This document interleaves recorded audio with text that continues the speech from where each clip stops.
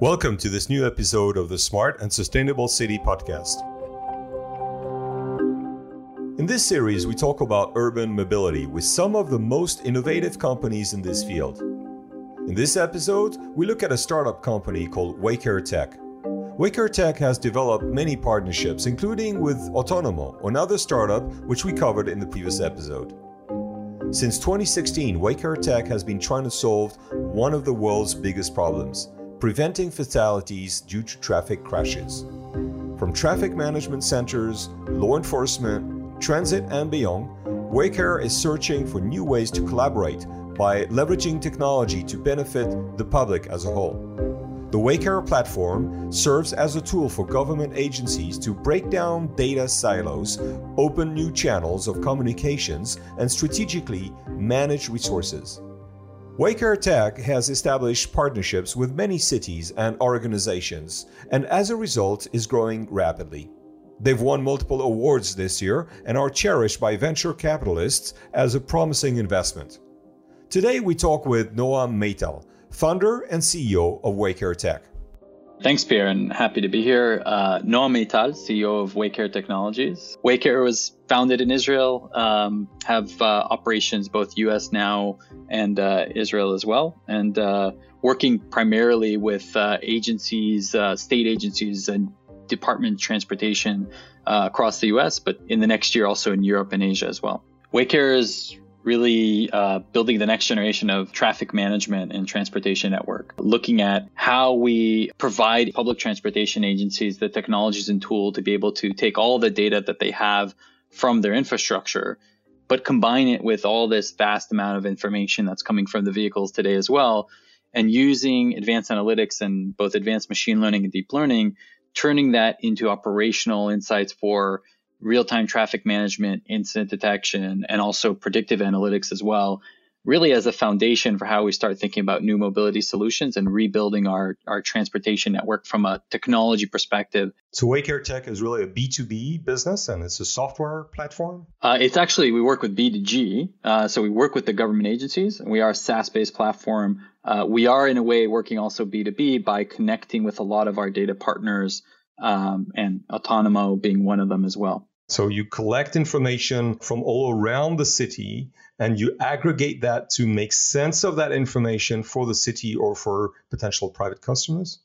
Yeah, let's drill down and give an example of it. So let's look at the world of accidents and crashes. So today, the process of responding from a city perspective to an accident is really a manual or semi-manual process. A 911 in the US, at least, a call is received, and that triggers the response to the incident from the authorities. Or the other option is that the operator sitting in what's called a traffic management center will look at thousands of cameras and then identify manually an incident and start the response. So what Waycare has done is automated this process by taking vast amount of data from all the sources I mentioned. So whether it's the infrastructure of the traffic signal, the cameras, the sensors on the road, or the vehicle data in combination. So it could be navigation partners like Waze, where you have a two-way data partnership, telematics partners, and all the way down the stack to the OEM as well, and partners like Otonomo on the marketplace side, where we pull contextual driver behavior around harsh braking, acceleration, swerving, and other types of rich data sets that in context, when synthesized and we're applying our AI on it, we're able to start identifying anomalies as they occur. And those anomalies are surfacing up essentially incidents that are happening on the road automatically to an operator to trigger a response. And doing that as an example in cities, we've been able to reduce that identification time of the incident by over 9 minutes, which is really dramatic when you think about clearance time, getting someone to the hospital within that golden hour. And so that's one example of the application of how we're synthesizing these data sets, applying our analytics and turning it into operational tools in the day-to-day arsenal of traffic management. So you collect data from multiple sensors that are brought to you. You make insight out of that data that then enables the authorities to drive actions such as transit rerouting or being able to deal with traffic conditions that is changing in a city, right? Exactly. And I think a key part there that we learned along the way is that not just collecting the data and then pushing out the insight, which is kind of driven by the AI, then there has to be a workflow, an operational workflow to get it out into the field. And interestingly enough, one of the problems that exist on the city side today is that there's silos, not only within the transportation side of things, but also in the field aspect of it. So how a police communicates with the traffic agency and how maintenance services communicates with police, communicates with fire department, communicates with the transportation agencies.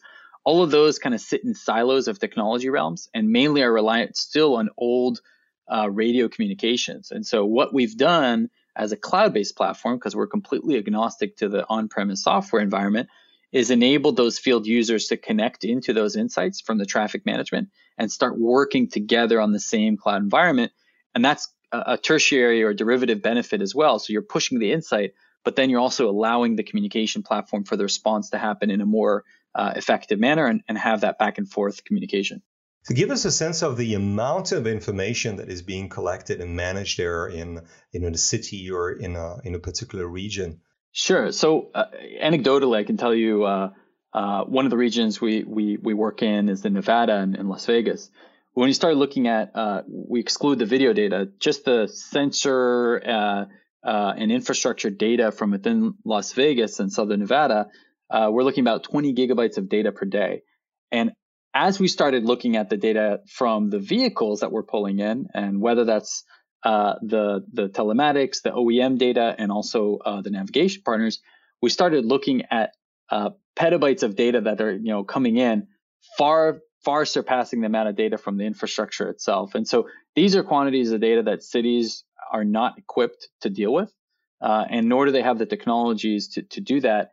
And so that's where the partnerships come about, because the way they've done things in the past, which has been solely based on infrastructure, doesn't match the volume of data and being able to make sense of it in real time. And frankly, that's where there's a lot of really strong use cases for AI, is turning these vast amount of data into operational insights in a quick manner and efficient manner for a human to be able to interact and make decisions that are data driven. That's amazing. And the cloud does give you that ability to scale and to process all of those petabytes of information. Yes, it does. And I guess I don't know how familiar everyone is in city systems on the server side, but most systems today across the world on the traffic and transportation side are still on premise. And so I know for the private sector, we're already moved to the cloud, right? Our email's in the cloud, everything's I use my Google Drive, everything's in the cloud. In government, we're still on premise mostly, and there's server rooms. And so this has been a transition for them as well, where they're no longer limited by the amount of racks they have within their server rooms or the legacy on-premise systems that have limited them. Now you're able to open up virtual environments right on the cloud and expand the data sets you're taking in exponentially, not just incrementally. So the cloud, from a technology standpoint, does provide an incredible ability to scale. On the other hand, many cities, at least in Europe, talk about data privacy and data security. How do you ensure that the data that you process is maintained in the right security and privacy settings? It's a really legitimate question, first of all. And by the way, I think it's not just about the cloud. It's in general something that has to be considered. And so as we move to the cloud, there's two things I think we need to think about. One is governments are not the first on the adoption curve to move to the cloud environment. In fact, probably in the laggard stage, right? And so looking to benchmark other industries, the financial industry went through this and they went through some of the pains, and look at some of the security environments that they've put up. Similar to other sectors that have gone through, that have sensitive data, that have gone through this transformation from on-premise systems. I think the key here is really looking at what data is needed for what purpose, and consent of the data as well. And so, first of all, our data, for example, we use only anonymous data. We don't get into personal identifiable information. And so that enables us, when we're processing the insights and using them in synthesis, because we're never looking at the individual data point.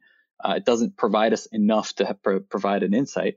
We're not looking at a specific person, but rather at an anonymized data point that will have a speed, that will have a behavior, but not necessarily other personal identifier traits. The last thing I'll say on this is really back to what I said about the use case, privacy is a lot about, for the end consumer, the person giving up that data, knowing what that data is being used for. If I came to you and said, hey, your city is using data to target advertisements at you that'll be more efficient, you're probably not going to be too happy with that. But if I then turned around and said, hey, your city is actually not doing that, they're using the data to make your roads safer and give you an alert on certain areas that are more at risk, and your data is a key part to that, you're going to be much more open to that type of methodology and sharing of information. And I think there's a lot of examples of that, like Waze, right? Where people came together and said, okay, I'm going to give my data, but I'm getting something in return as a community. That's part of the discussion on the privacy, I think, is really important for us to remember, beyond just the security layers of compliance, which of course are table stakes as well. So transparency of what the data is going to be used for is then essential in driving that transaction between the moving vehicles, which are surrendering some information, but which are gaining some services from the city. And the security, do you feel the security is properly offered by the cloud service providers such as Azure or AWS? If you think about it, something that was in the news, right? The Pentagon and some others just signed large contracts on moving some of the services to the cloud. And so if CIA and security forces are moving components of their services to the cloud, I think it shows that we're at a place of maturity where cloud environment, it's not that it unpenetrable, but there are a lot of security systems been put in place to move us forward on that. By the way, it does not eliminate the fact that there's still a risk. So in the US alone, there have been many agencies and cities that have been dealing now with a wave of ransomware, and that's been a serious issue for them. Through all those cloud providers, you can also ensure that the data meets sovereignty requirements from each government, because each of those cloud providers do have data centers in different countries or in different places. So that data sovereignty requirement can be met, right? The sovereignty is the easy part. I think even the more important part is the redundancy as well. And so if something were to happen to an on-premise system and you had a fire, you may have backups, maybe not. You can build a lot more robust redundancies in cloud environments so that you're always retaining the data even when a system goes down. Waycare Tech does provide services to cities, and now we understand the benefit that cities can have in working with you to manage traffic and to adapt itself to different conditions. But you also provide services and use cases to the private sector. I see on your website you talk about toll road management, you talk about insurance.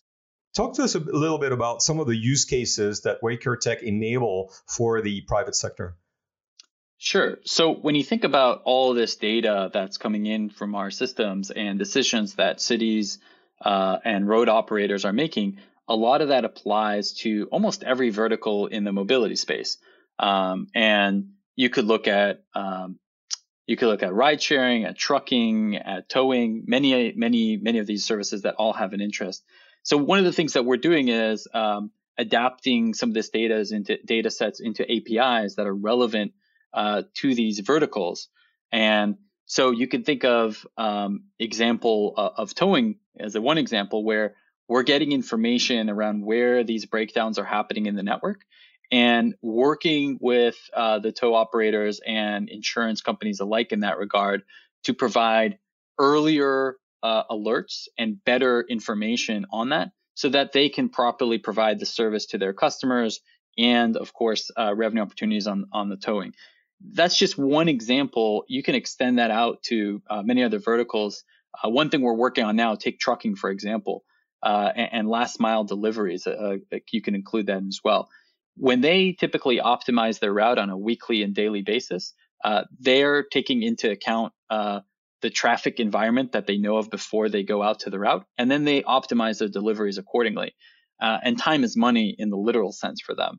And so what Waycare has really is the inputs and decisions that are being made while they're on the route that may impact the optimization and the ordering hierarchy of their priorities of the delivery.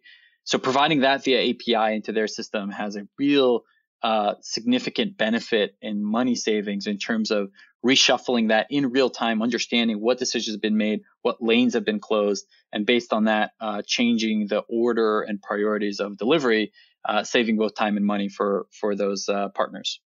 We've talked about the use cases, we've talked about Waycare Tech, but Waycare Tech's use cases are also enabled by the extended partnerships that you have developed. So you mentioned Waze. I can see that you also have partnerships with Verizon, and you do have a partnership with Autonomo. Tell us a little bit about that partnership and what Autonomo brings to Waycare Tech.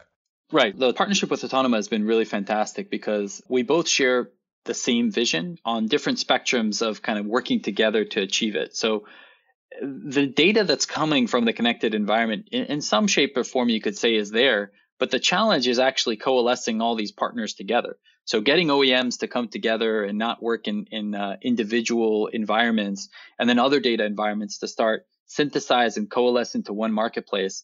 That's part of Autonomo's vision. And to Waycare, that's fantastic news, right? That's the type of partner we're looking for, because we want to take one aggregated sort of data that's from the vehicle, one marketplace type of portal, and then start using that and bringing that into the city environment for new insights that are coming from the vehicles. On the Autonomo side, they're looking together with us on what meaningful use cases around safety, traffic safety, congestion management can we do to show the value of these data sets. And so that's really where that partnership has come together. And we've started working together across the US and other markets really to bring about new data sets into city environment they're typically not used to seeing, and showing some of the results that has on improving traffic management and safety on the roads as well. From a startup standpoint, do you still see yourself as a startup?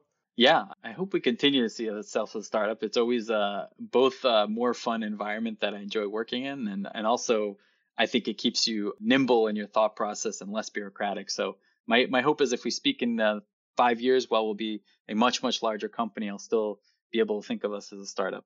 I see you're growing rapidly. You've got quite a team on board. You've been backed by a number of VCs. Where are you at on your journey?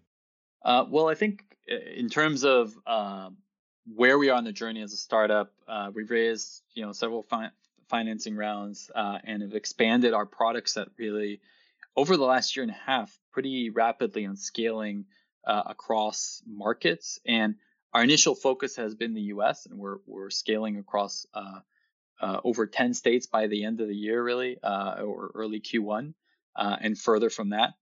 And then we're starting now to aggressively open up some new markets as well in Europe and Southeast Asia as well.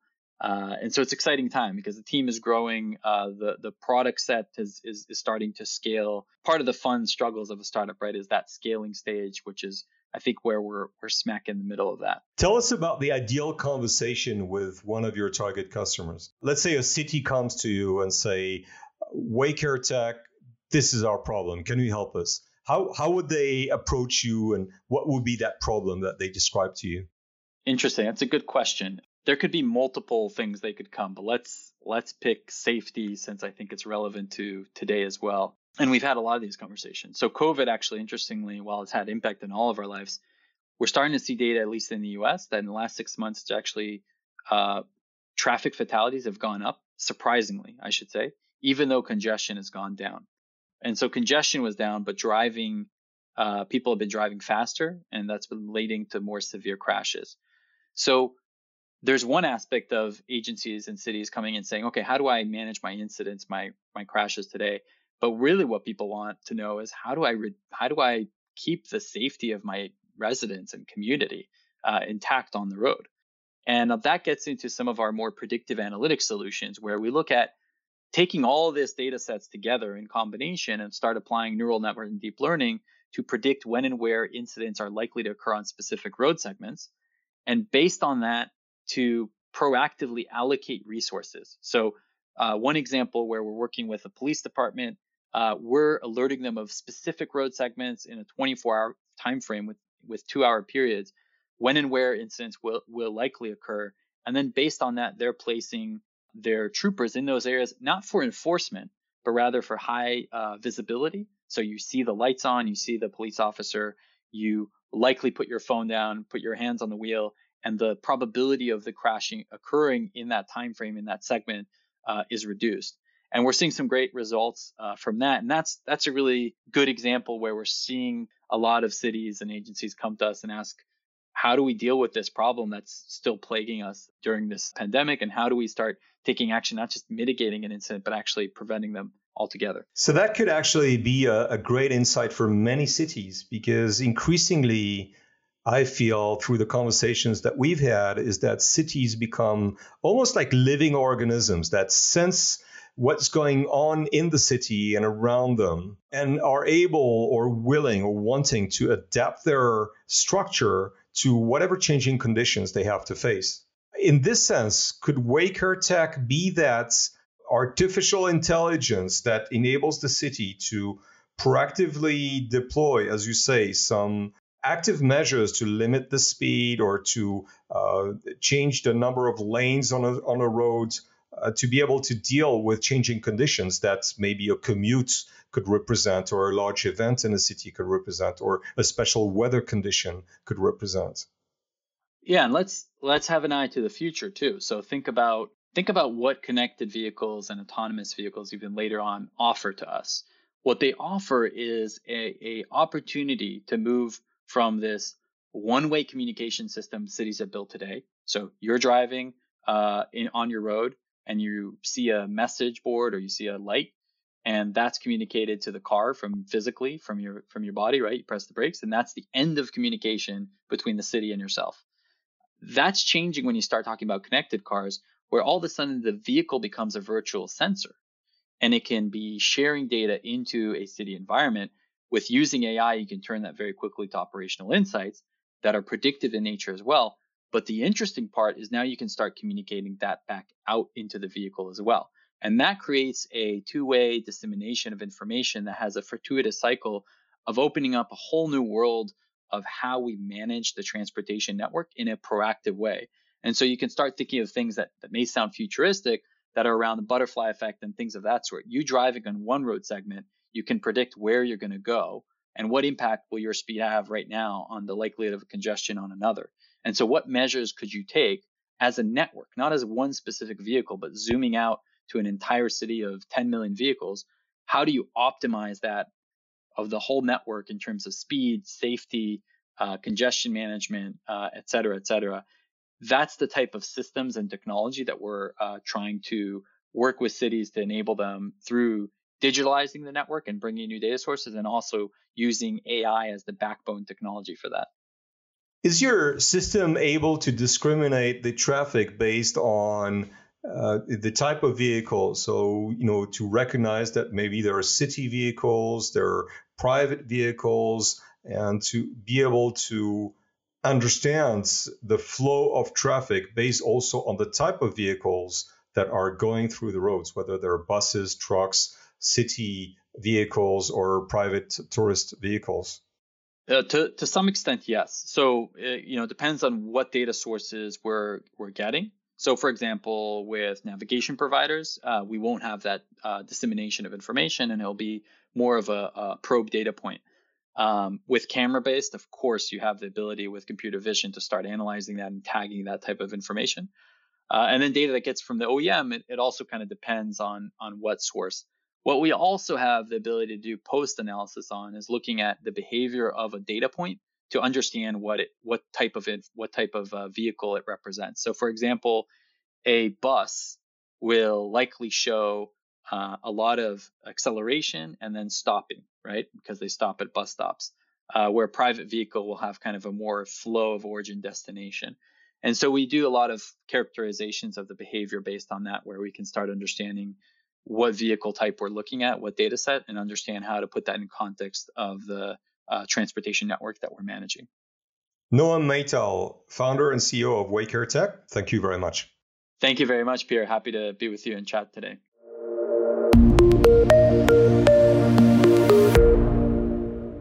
Thank you for listening to the Smart and Sustainable City podcast.